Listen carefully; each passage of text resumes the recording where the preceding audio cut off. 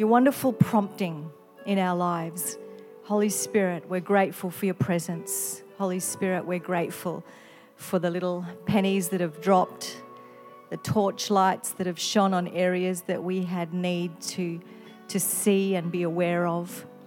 Lord, the little gems of truth that has added to the truth we had, that has now made it clearer for us to see our way forward.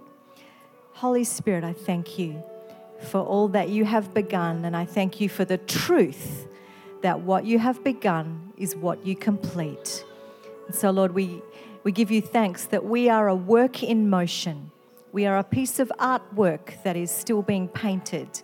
I thank you, Lord, that there are ways forward that before today we knew not of, that you are revealing to us and will continue to do so.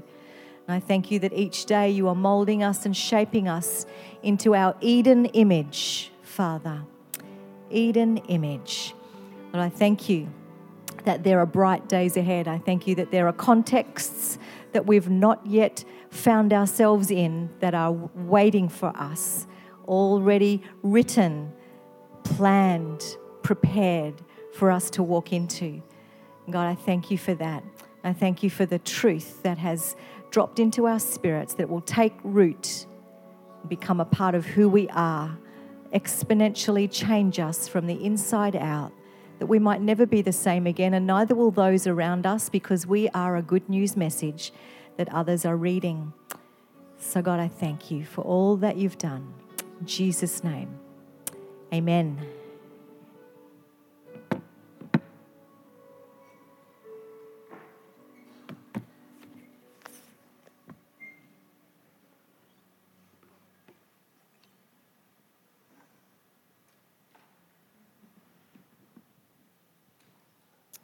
Okay. Taking you on this progression of thought from understanding the difference between the truth and the facts, and then taking ourselves out of unhealthy contexts and finding new ones to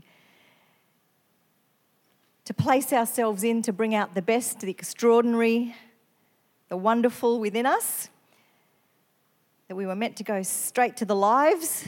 I love that thought. I love Nico on that film clip. You can. Old people can. Yeah. If you can see it, you can do it. Go, Nico. Good one. I so agree. I want to start this afternoon by reading you a little passage that Paul spoke to an audience in Ephesus. And in chapter 2, verses 8 to 10, he says this: "For by grace you have been saved through faith. It's not of yourselves, it's a gift of God, not of works, lest anyone should boast. For we are his workmanship, created in Christ Jesus for good works, which God prepared beforehand that we should walk in them." I've heard this preached many times, and often the tact has been,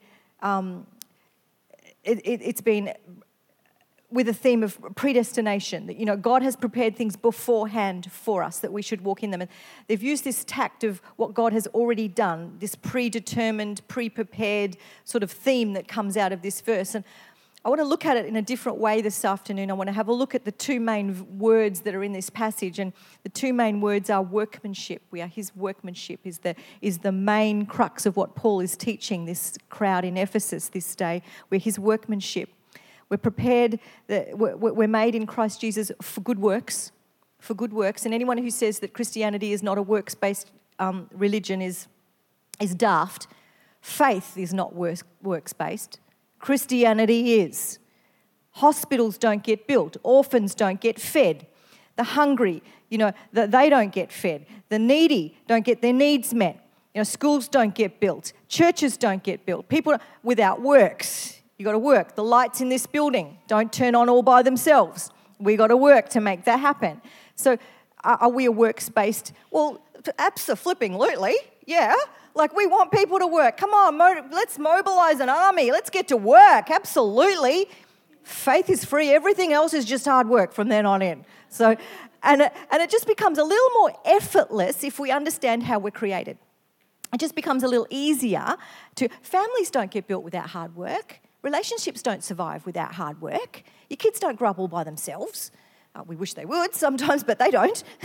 and so we work hard for these things. But if we understand how we've been created and what we've been created for, it helps that work to become actually special and privileged and precious to us. So I want to have a look at that thought today. We're going to begin with what impacts on our identity and end up with a simple way to view or redefine our identity. And I'll try and keep them as close together as possible. So first of all, Ephesians 2, that the word workmanship is actually the word poema or poema in the Greek, and it means it's where we get our English word poem from. It's where we get our English word poem from. And the thought is this, that we've been designed and produced by an artisan. Something that the Greeks used poema when something was designed or produced by an artisan. It carries the theme of rhyme, reason, balance, and symmetry. In other words, we could say it like this: we are his poem, created in Christ Jesus for good works that we should walk in them. We're his poem. We've been designed with symmetry and purpose and balance, designed by a master craftsman, an artisan who's created us on purpose, with purpose and for good works that we should walk in them. You know, this Christian cliche that we often use, and it goes a little bit like this: oh, you just need to know your identity in Christ. Like, if someone says that to me one more time, I'm going to smack somebody, you know? It's like, yeah, okay, got that. Like, but we have to navigate a whole lot of other things in life. You know, it's not as easy as that. It's almost like saying to a drug addict, oh, we just need to stop taking drugs. It's like, yeah, well, I would if I could. What if I knew how to? Like, I got to rewire my whole brain to do that. And are you willing to walk the journey with me to do that? If not, don't say that to me anymore. Not, you know, like, that's not helpful. So really, there's a whole lot of things that we say, you just need to know your identity in Christ. Well, yeah, it's not as simple as that.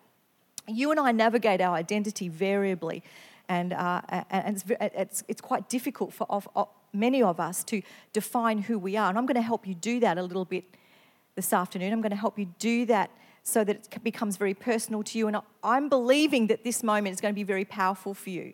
So I want you to raise your expectations with this, all right? Because I don't want you to leave here with ho-hum, that was nice. Otherwise, this was a waste of time. I want you to raise the bar on your expectation for this and get yourself ready, because you're going to do some work this afternoon. And the work is bringing together some of the thoughts that we've been carrying today, culminating them into a session that's going to help you redefine who you are right now and how that's going to be expressed. You're going to put words around this today, and you're going to take it home as a little bit of a mantra. You're going to take this home as a little bit of an elevator speech, if you like, and you're going to look at it and remind yourself that you have been stamped with the uniqueness of the master craftsman, the master artisan who has made you to be a poem, an expression of rhythm and rhyme and purpose for your situation where you are uniquely with the life that you've got and the environment that you're in. Going to help bring expression to that today, okay? Here's two mistakes we make about identity. Here's two mistakes we make. The first mistake we make is that we often attach our identity to a role or a function or a job, okay? I've been through, and you may identify with this, but I've been through a bit of an identity crisis when I left a career and went into ministry. So I left everything that I'd worked for and studied for, that I knew back the front and back again, and where I was known and what people knew me for, to then moving into ministry where no one knew who I was, and it wasn't a tried and proven thing, and I had to start from scratch like everyone else, and it was a bit of an identity crisis. It's like, well, I was well known over there, and no one knows who the heck I am over here, and it's a little bit of a journey to sort of I don't know who I am anymore. I went through a bit of an identity crisis when my husband of 17 years left. You know, I missed being Mrs. No, I did. And I didn't know who I was. I had to start again. I had all my identity tied up, firstly in a function and then secondly in a relationship.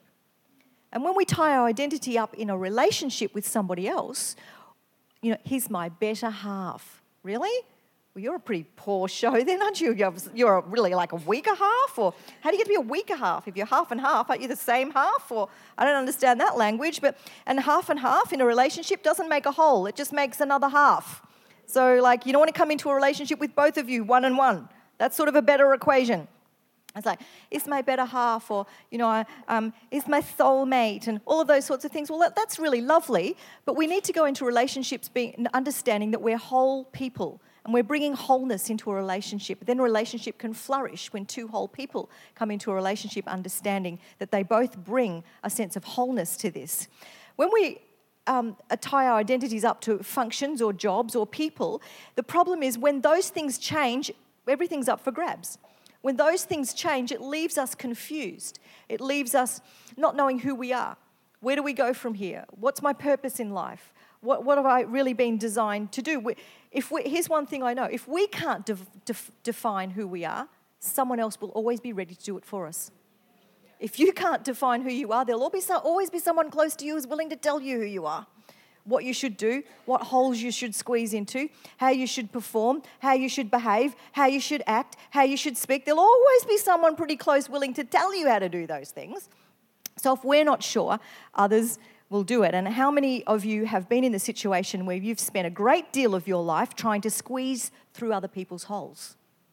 Squeeze into the expectations that others have had over you. Anyone in here? This means yes. Yeah?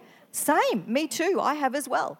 Tried to squeeze into holes and shapes that other people have set for us. And it's flipping frustrating, isn't it? And it's soul destroying because it's like I'm trying really hard, but I don't fit. I'm trying to be who you tell me I'm supposed to be, but it just doesn't come naturally. Just is hard work. I can't do it anymore. And it's like it's so soul destroying. And it's exhausting trying to do that, is it not? It's exhausting. Anyone familiar with the Missy Higgins song? Can we go to that Missy Higgins song? So you might remember it. Actually, I just looked it up on YouTube, and some of you might know this song. You'll remember it if I play it. I didn't actually load it onto the system, but if you have a listen, you'll remember it. Turn it up. Otherwise, I'll have to sing it for you. That'll be fun.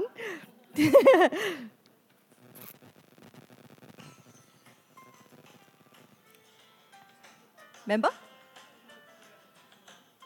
How do I do that?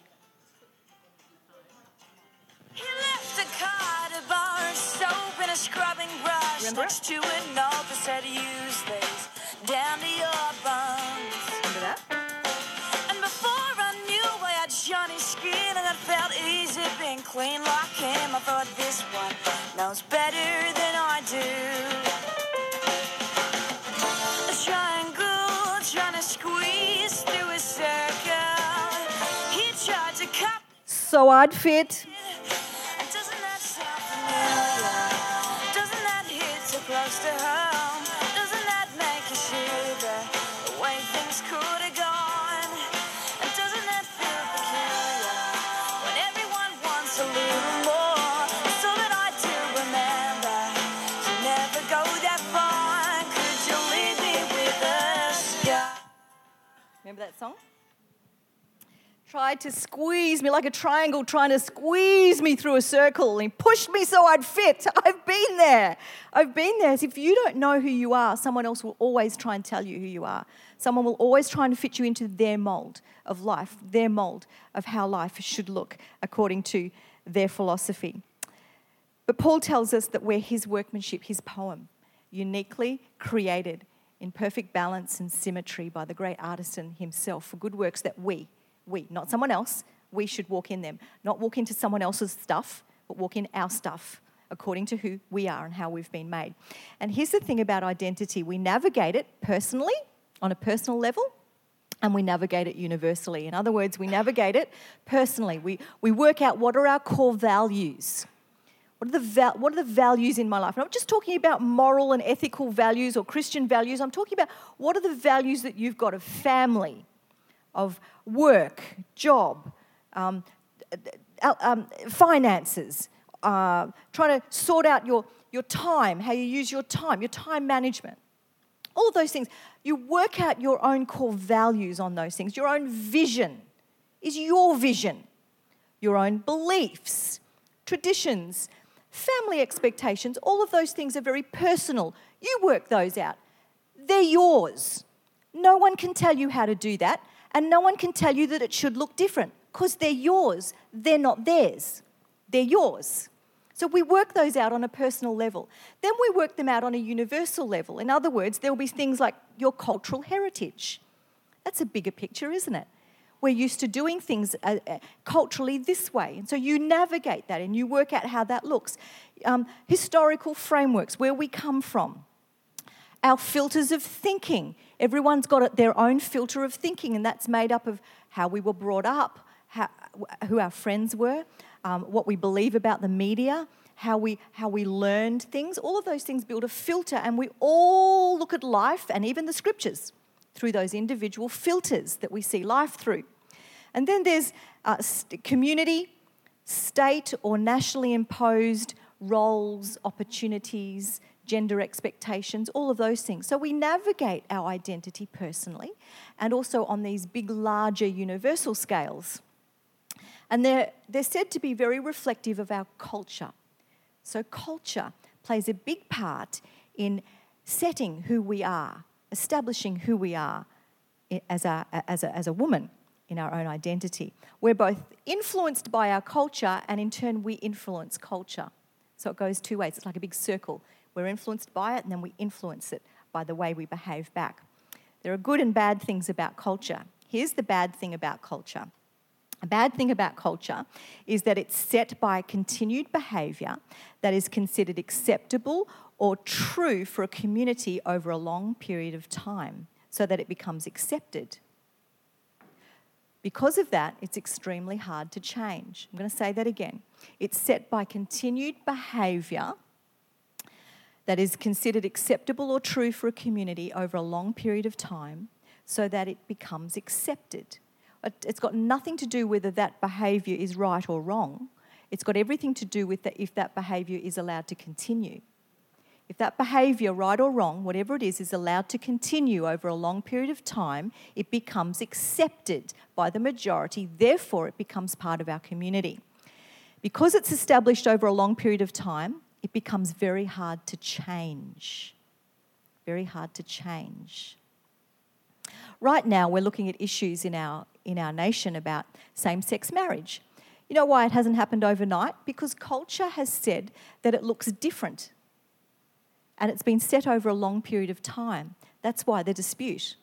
It's taking a long time to change that. For those who want it to change, it hasn't been easy for them because culture has set it according to what has been acceptable over a long period of time. You get that? That's the bad news about culture. It's very hard to change. The good news is that it's a social construct. A social construct, which means it's been set by people. If it's been set by people, then it can be changed by people. Okay? So culture's hard to change because it's established over a long period of time, but it's always set by people, so it means it could be changed by people. So it's not impossible to change. You can change culture. Neither Jesus nor Paul tried to directly address or change culture. Did you know that? Neither Jesus nor Paul directly tried to change or address culture. Paul didn't ever confront an audience and say, "Get rid of your slaves.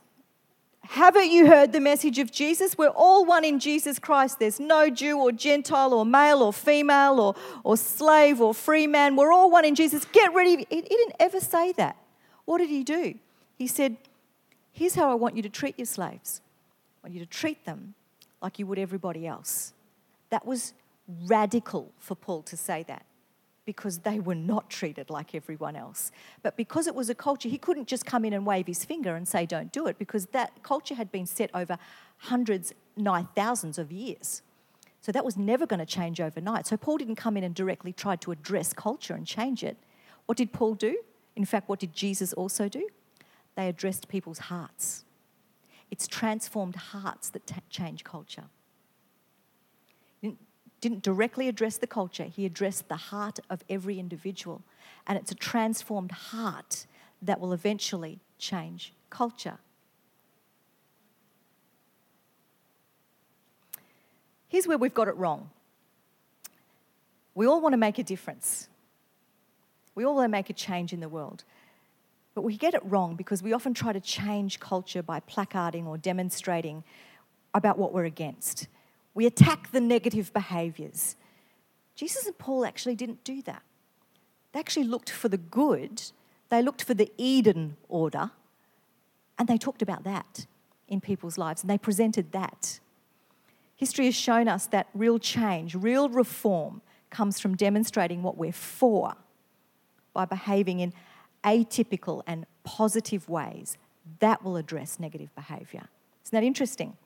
So history has shown us that, and so do the sociologists also show us that the best way to impact culture is by behaving in a way that's beneficial for the culture, not placarding against what we're against and what is wrong with culture.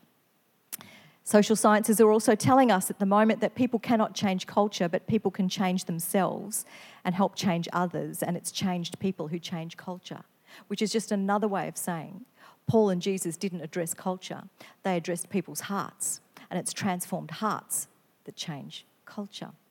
Good, hey? So in our churches today, instead of us addressing the issues that we think are the big issues and standing against them, why don't we find what's good in our culture? Why don't we find what's working? It's almost like what we said last session about you want to talk about marriage, we go straight to the divorce passages. You know, we want to talk about liberation and freedom and this beautiful beginning that God created the world in, and the premise that represented, and we go straight to the sin passage. That doesn't make any sense, does it? So instead of doing that, we go straight for what God has provided as the premise, the baseline. What is good? What is pure? What is praiseworthy? What is virtuous? What does God represent in this? What is the disposition of Christ in this? What does that look like? And present that. So people don't change culture. Transformed hearts change culture. We're not here to save the world. We're here to change it. Tolstoy said it's not the few big things that have changed the world, but it's the infinitesimally small things and small acts that make a change in the world. Okay, so transformed hearts change culture. How does that happen? Well, it's because people with transformed hearts begin to see themselves differently. It's true, right? Before Christ, I saw myself this way. I saw the world this way. After Christ, I saw myself this way, and I see the world this way. Transformed hearts see themselves differently. So others are impacted differently. So their beliefs change. So their behaviours change. And so ultimately, culture changes. See how it works? These positive exchanges happen from a transformed heart. My heart gets transformed. I see myself differently. So then I behave differently, which means others are impacted by my behaviour. Because they're impacted by my behaviour, their belief changes. Because their belief changes, their behaviour changes. Because their behaviour changes, culture then begins to change because new behaviours are being introduced into a culture. Do you see how it works? It's behaviour, it's demonstration, it's transformation that makes the difference. But the problem for us often is that you and I get caught up in really negative identity cycles that keep us looking more like what we talked about in our first session, the kingdom of darkness sort of thinking. We get caught up and trapped and stuck in negative identity cycles, thinking about ourselves, that we often don't operate out of a transformed heart or a kingdom of light infected heart. We're actually operating out of something that's really quite dark and not according to how God's created us. Certainly not the exquisite, incredible, transformed context that God expects us to be in. Certainly not that. And so often we get caught in these negative identity cycles and And this is where we get stuck, and this is where the good news ceases to be a good news story on our lives, and this is where people stop being impacted by our lives. So let's have a look at these. Oh, here we go, already up there, identity cycle. And it looks a little bit like this. Now, this is not a counselling session. This is not comprehensive. This is a dumb it down, really small, very quick overview of this, not comprehensive by any means, but very simplified. This is how it sort of looks. It starts out with how I view myself, but it actually doesn't start there at all, because how I view myself has already been impacted by what others have said about me, how I've grown up, how I viewed life, my experiences, what's happened to me. All of those things go into making how I view myself. But we're going to start at this point just to make it simple. How I view myself will determine and impact how I behave or act. How I behave or act will then impact on how others view me or see me or make a judgment about me. How others make a judgment about me or see me will then impact on how they treat me or interact with me. How they treat me or interact with me will then impact even further on how I view myself. You see how that happens? And we get stuck right there because it just ends up being this cyclic thing, looking more like a Hindu religion. We're trapped in a circle and we can't get off it. And we're just there and we're just going around the circle and we're impacted constantly by these phenomenon. So it might look like this. If I had a really low self-view of me, if I've been hurt and undermined and I've never healed from these things, and I have a really low view of my value and my worth, that's how I see myself, I'm going to behave in ways that might look like this. It might look reserved. It might look like I'm not really going to join in because I'm not really sure about what you think about me, so I probably won't join in. I might stay back. I'm not going to help out because, everyone else is doing the job and they don't really need me. And I'm probably not going to be any overt about anything that I think I'm good at because I don't really think I'm good at anything. And I'm going to hold back. I won't get involved, and I've probably really got nothing to offer anyway. So that's how I think about myself. Because I think that way, it impacts on how I behave or act. So I'm behaving in a way that's excluding myself from community. I'm dwelling on the borders. I'm a margin dweller. I'm quiet, I'm non-interactive, and I'm not participating in community. So I will act that way because I already think that way about myself and it's a safer place to be. So I'm going to act that way. Because I act that way, others are going to look at me and go, don't ask her, she never helps anyway. Like, she's disinterested, she's lazy, she's self-centered, she's never willing to help anyway. Or she's got nothing to offer, so don't worry about it. She's never going to come. We've always asked her and she never comes anyway. And, don't worry about it. So it's already impacted on how others view me. And I might be crying out inside, that's not who I am, but I'm trapped in this cycle. And people think about me this way, but that's not who I am. But what you don't realise is that's what you're demonstrating to them. They've picked that up because you've demonstrated that. True or not, you've demonstrated it. So that's what they're thinking about you. Because they think about you that way, they're going to treat you that way.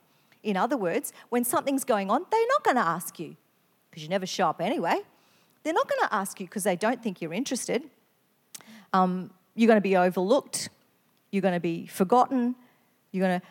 Who in this room has been, as a young person on Valentine's Day, be the only one not to get a Valentine's Day card?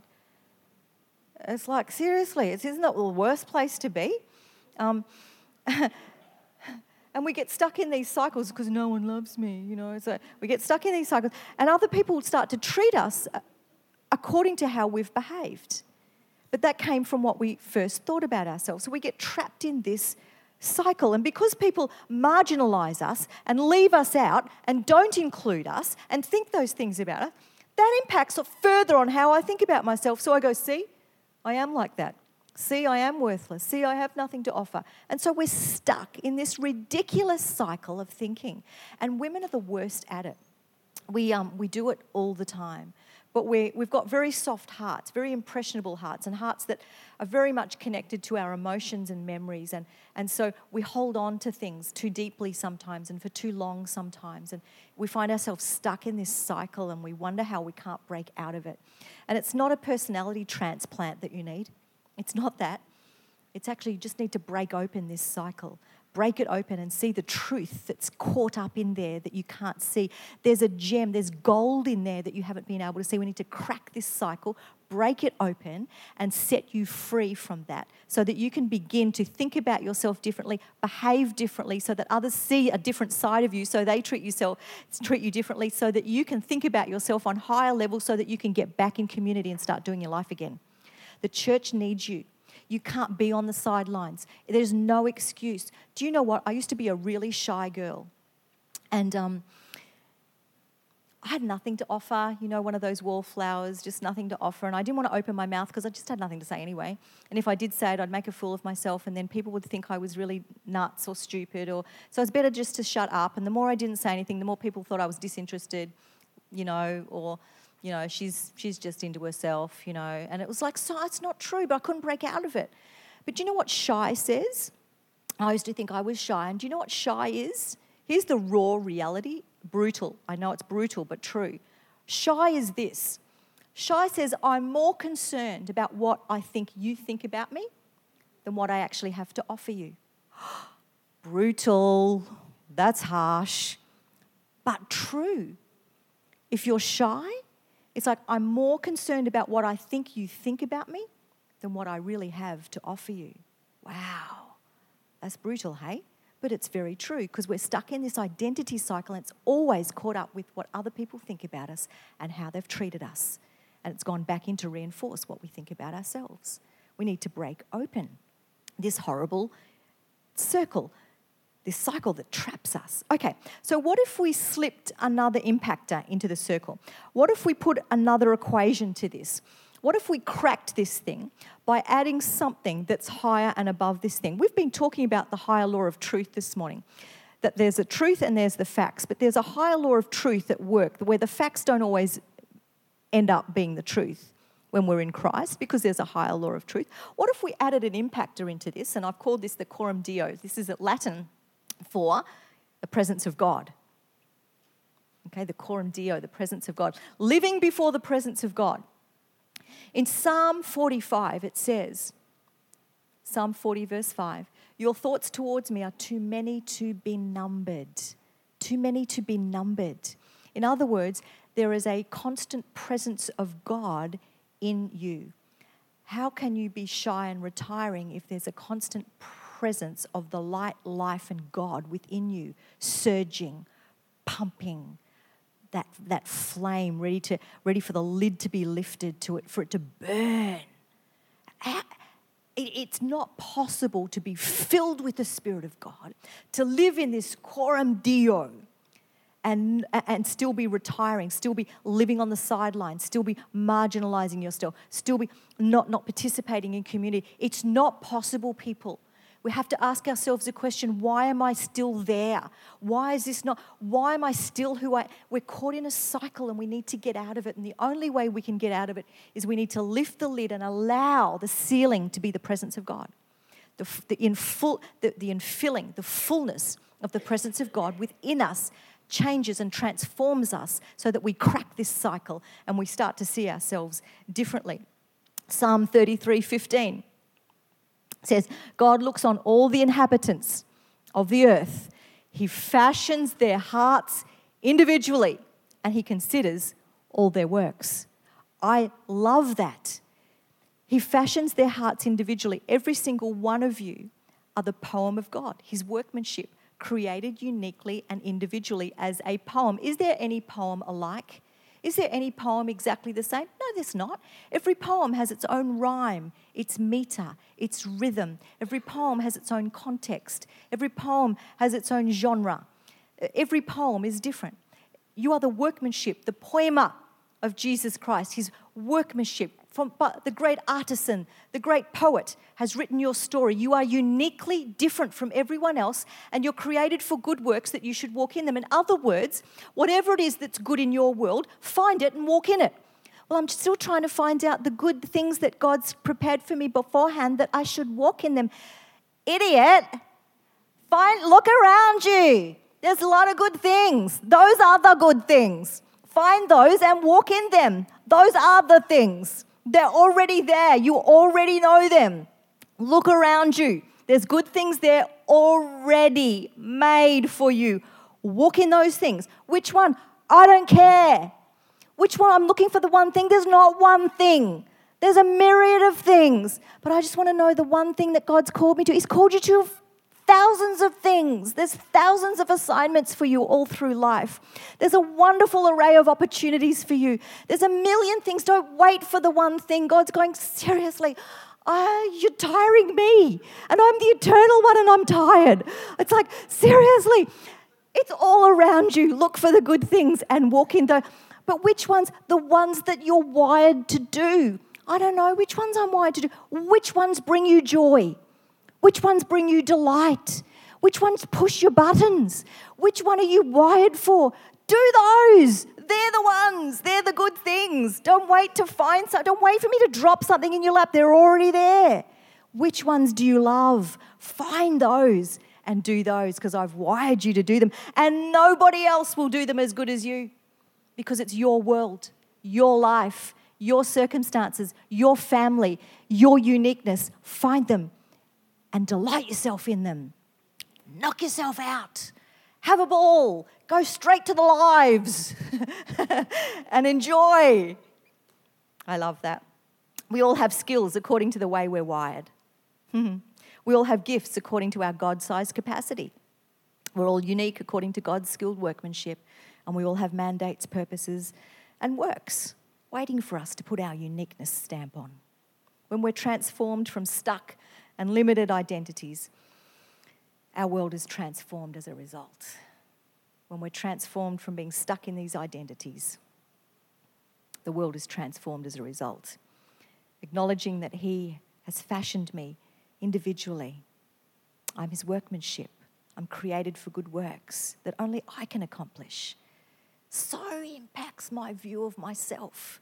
So changes how I see myself and the world around me.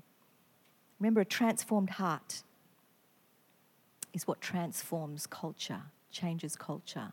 But a transformed heart only happens when we can break out of that identity crisis, that identity cycle. And the only way we do that is we crack it open by putting the God sealer over us, saying that I have the coram Deo, the living presence of God dwelling within me. His uniqueness stamped on my DNA. I am created and purposed for things that I should walk in and put my uniqueness stamp on. Isn't that great? That's the truth of how God's created us all. Okay, so we're going to do something now. We're going to do an activity, and you've got a little handout. Hopefully, has everyone got one? Let's hand those out now. They're on their way? Great. So we're going to give you a little handout, and we're going to do an activity. And we're going to culminate all this into on the first page, you'll see the identity cycle that we often get trapped in. And I want you to turn it over, and we're going to answer some questions in a moment. We're going to answer some questions about ourselves. And we're going to try and wrap some language and some thinking around our uniqueness. And then we're going to share them with each other. Okay.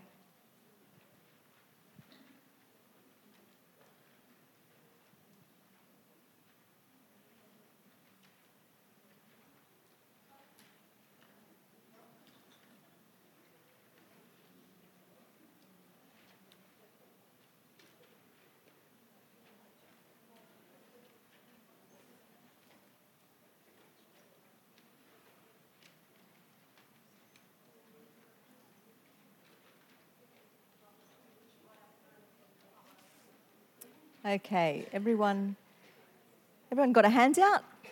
Fabulous. If you need a pen, there's a few coming.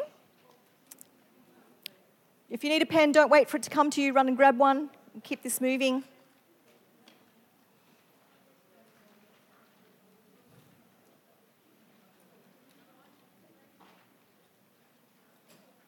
Okie dokie. Here's how it works. Everyone got their hand out? Okay. If you turn it over, turn it over so that you're not facing the blue side. And turn it over. We're going to start by asking 5 questions.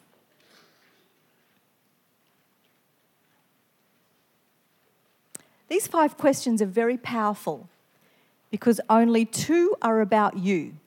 The other 3 are about others. These 5 questions are very powerful because they're going to make you think. Now, I don't want you to meditate on this for the next 20 minutes. I don't want this to be, you need thinking music for this. But I want you to just think about it and then write something down, okay? So don't start yet. But the 5 questions are these. Who are you? Well, that's a simple one. You're going to write your name. And do you know what's powerful about that? You're actually owning the fact that you have a name that signifies who you are. Do you know that was really important for me when I went through a crisis in my life, that I reclaimed the name Deborah. I didn't want to be her. When I went through my crisis, it was like my parents named me for a reason after Deborah in the Bible, and I just thought I was a complete failure. I didn't even like Deborah in the Bible. She's like, well, whoopee-doo. I don't want to be her. My life has just gone down the toilet, and I don't want to be her anymore. And it was really an identity crisis. And I had to come to a point where I reclaimed who I was. I had to reclaim my name and stand up for myself and say, I'm going to be proud of who I am. I'm going to be proud of my name, proud of my heritage, and proud of who I am. So writing your own name is actually a very powerful thing. So you're going to write your own name. Who are you? That's a simple one. That's a no-brainer. You don't have to think about that one. You're going to write your own name. Now, what do you do? Okay, what do you do? So you might say, well, I'm a school teacher. Instead of saying you're a school teacher, you might say, I teach children between the ages of whatever, to help them understand or learn this, depending on what your specialty is. So you're going to elaborate a little bit about what you do. If you're a shopkeeper, you might say, well, I serve people each day, and I offer them things that they have need of during the day. So you might express it in a way that brings value to what you do. Brings value to what you do. You're starting to get that? Brings value to what you do. Then you're going to answer, who do you do it for? Who do you do it for? Well, I do it for, if you're a teacher, for young children. I'll give you an example in a moment. What do they want or need? Well, they need to be educated. They need to have learning and understanding. Number 5, how do they change or transform as a result of what you give them? Well, they grow, they pass their exams, and they move on to the next level, and I've helped them get there. That's a very simplified way of answering that question. We're going to have a look at some examples. When I ask some people about these questions, I'm going to show you some examples so that it will help you to answer those questions yourself. So can we go to the next PowerPoint? Okay, so I asked a publisher, and this is what he said. I help people make decisive decisions to get their greatest work in the world. So he didn't just go, I'm a publisher, I publish books. He said, I help people make decisive decisions to get their greatest work into the world. You see how that changes the value for him? It changed the value enormously by how he described what he did. I asked a fashion designer, and she said, I design women's clothes so that fashion is affordable for all women. It just brought huge value to what she does. I asked an author. He said, I write books for children so they fall asleep at night and have sweet dreams. See how he thought about that? It brought value to who he was and what he did. He's found one of those good works in his world, and he's walking in it. And he's just described it in a way that reminds him there's value to that. His uniqueness stamp on that brings value to that. I asked a sales assistant, and he said, I help people choose what they want in that moment to make life that little bit easier. Isn't that awesome? I help people choose what they want in that moment to make life a little bit easier. Or he could have said, I'm a sales assistant. But he didn't.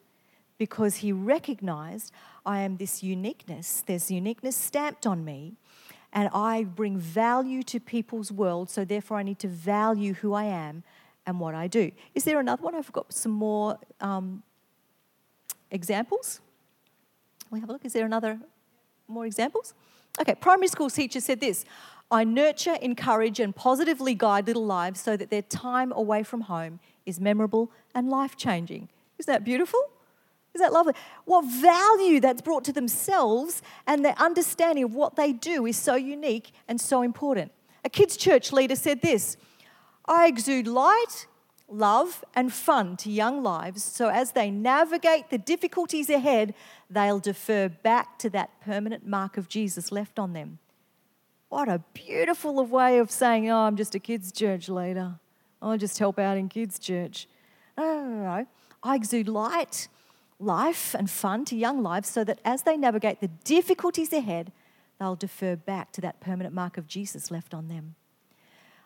I asked an at-home mum, and she says, I love, provide, umpire, and tutor my children so that they will become independent and responsible citizens who understand the power of generosity, acceptance, and love.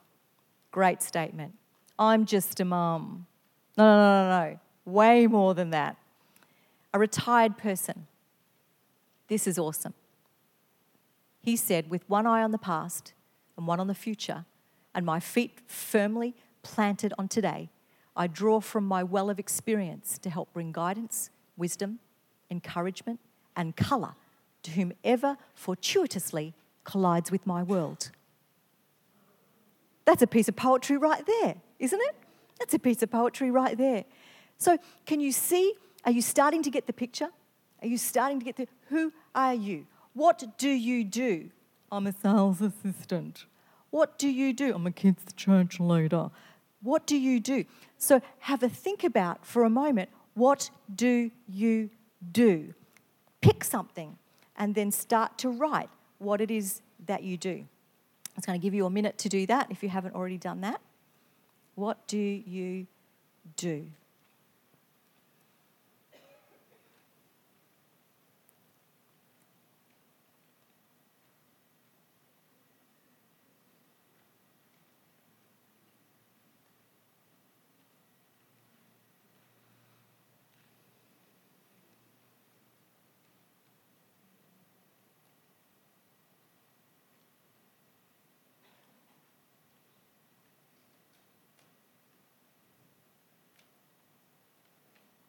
Here's what happened to me when I went for my daily walk around the lake near me. I live across the road from a park and a lake, and one morning I went out for my walk and I saw two councilmen dressed in their blue chinos and their high-vis shirts out the front, and one was an older guy, one was a younger guy. They were both standing by the doggy bag dispenser. Okay, the doggy bag dispenser. The older one was meticulously showing the younger one how to properly refill the doggy bags. And I thought to myself, there is a high sense of value right there. There is a high sense of value and dignity in the older one showing the younger one how to properly fill the doggy bags. It was just an awesome sight. There was dignity and value in that as he meticulously showed him detail by detail how to fill those doggy bags. You know, when my boys were little, a primary school that they went to, I saw the same high value and dignity at their school. When in the mornings their principal, young guy in his 30s, dressed in a suit, would stand at the front gate and welcome students and parents every day as they started a new day at school. There's dignity and value in that. Dignity and value. What would it look like for you to approach tomorrow with a sense of honour, privilege, believing that you have work to do that matters, that's needed, and that you have a path and you're working your craft? You're working your craft. You're working your workmanship. You're working your poema, your poem out today. The poem of who you are is being recited in everything you do today. What would tomorrow look like if you approached it that way? Who are you? What do you do? After you've finished, what do you do? Who do you do it for? Who do you do it for? What do they need? How do they change as a result of what you give them? How do they change as a result of what you give them?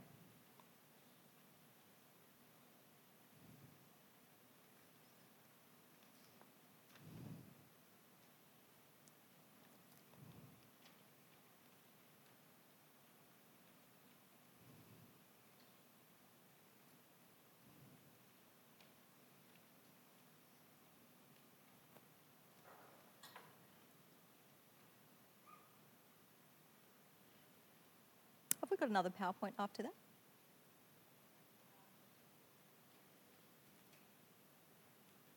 Okay. Once you've answered those 5 questions, I want you to look at them and write them into one statement. Write them as one statement that you can read over your life. Here's mine. Here's the answer to those questions. Who are you? I'm Deborah Candler. What do you do? I help mentor and teach and orient people towards light, life and love. That's my mantra. Who do you do it for? I do it for students. I do it for pastors. I do it for young people and older people. What do they want or need? They need wisdom and guidance and mentoring. How do they change or transform as a result of what you give them?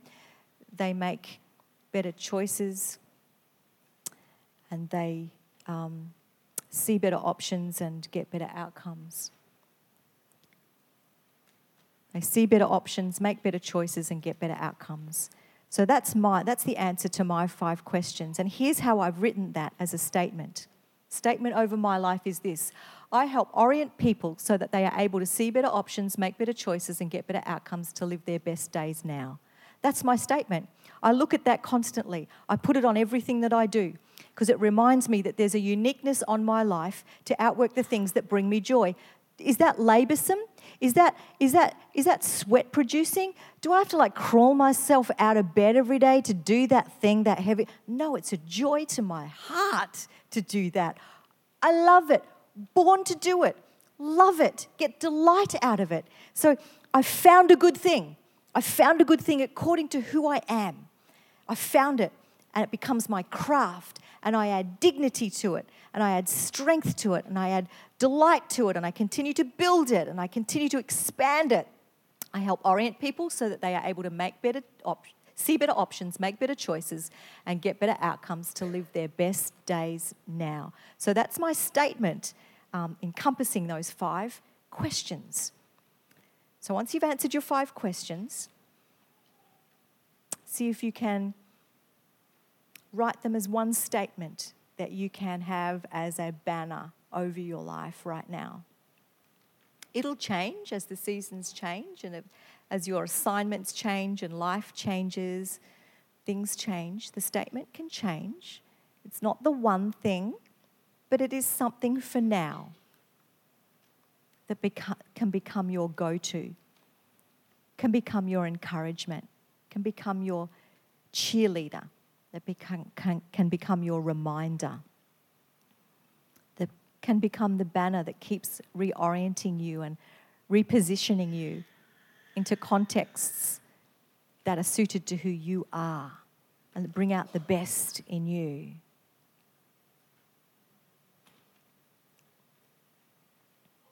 Anyone finished? Okay, we've got a few finished ones. I'm going to ask you, if you've finished, will you come out and read us yours? It's really encouraging. It's almost like testimony time. It's power in a testimony because when your own ears hear your own mouth say those things, your brain is rewired and you're teaching your brain that this is the value in who I am and what I do, and it actually is very empowering. That's why testimonies are so empowering. And it actually encourages others as well. So if you're finished, can you come out and read yours? That'd be awesome. Great. Let's keep it moving. I organise and assist people to be able to perform their profession as smoothly and as, can't read my own writing, as possible to improve the oral health of our community. Lovely. There's value attached to that. There's a cognitive resonance of what she is wired to do with her gifts and strengths, and she's found an avenue to use those to impact other people. My personal power phase is the joy of my heart is to lift others as I have felt lifted through the love of Jesus. Great. Awesome. Very good. There's power in that because you're a lifter.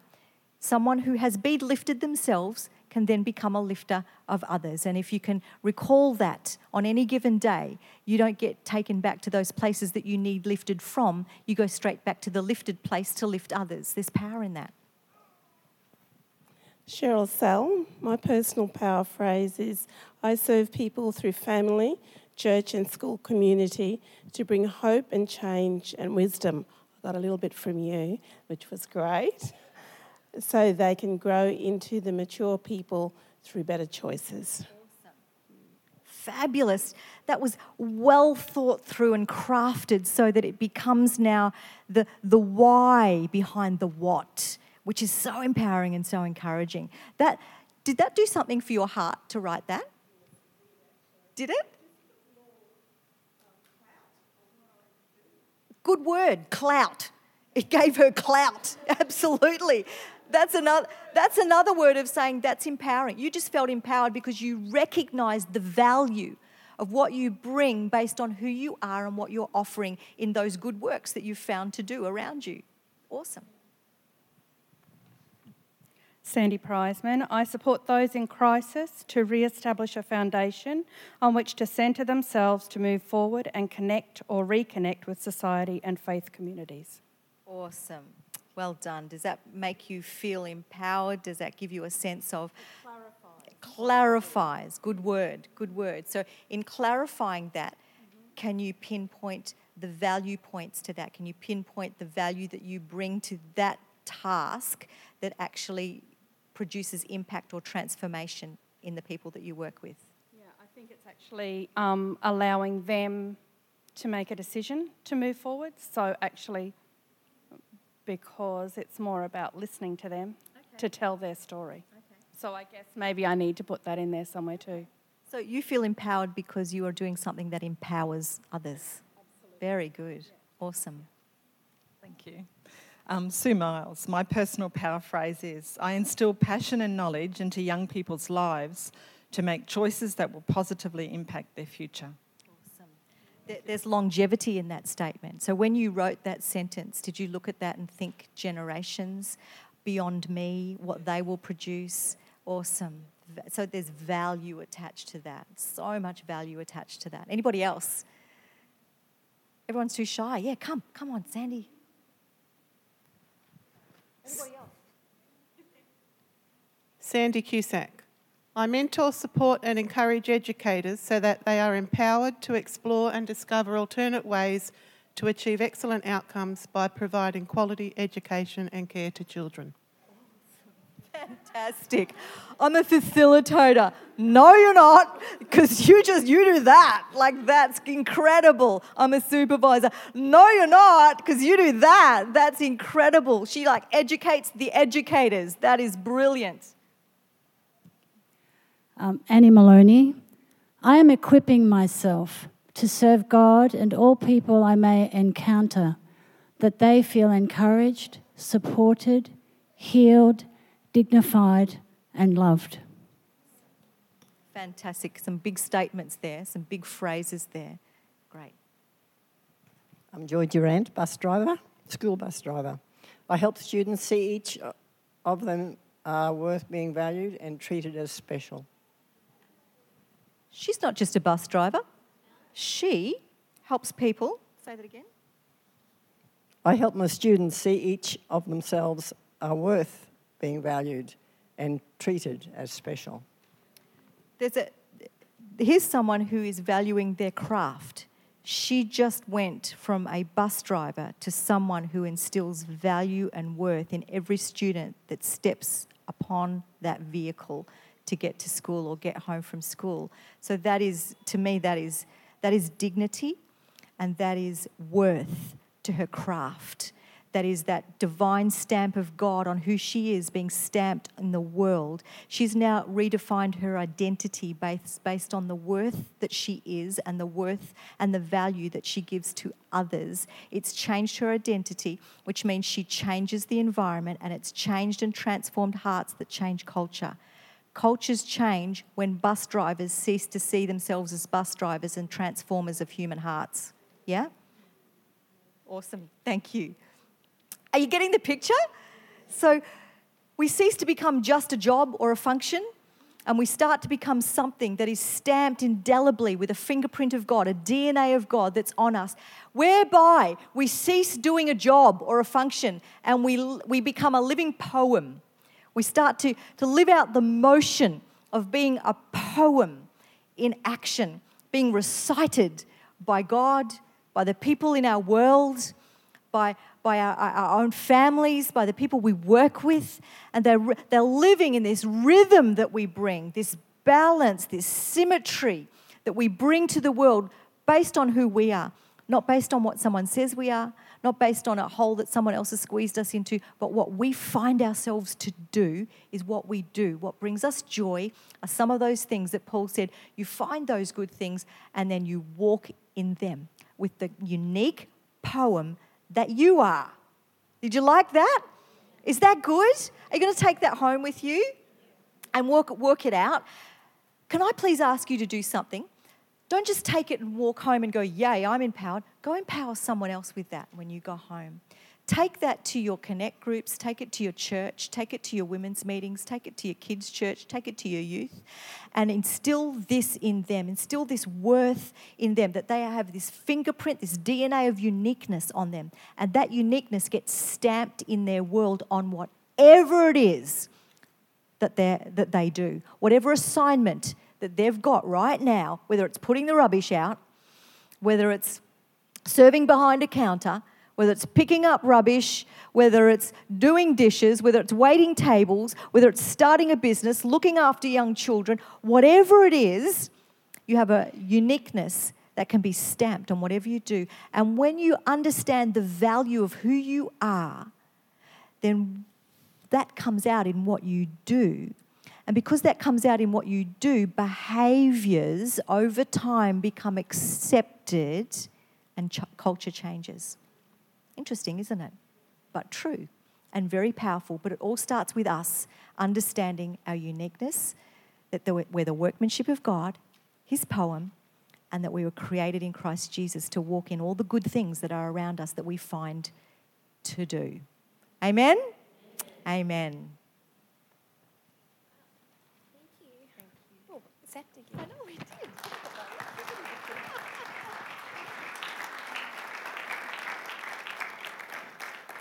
Every time I get the mic off Deb, we zap each other all day.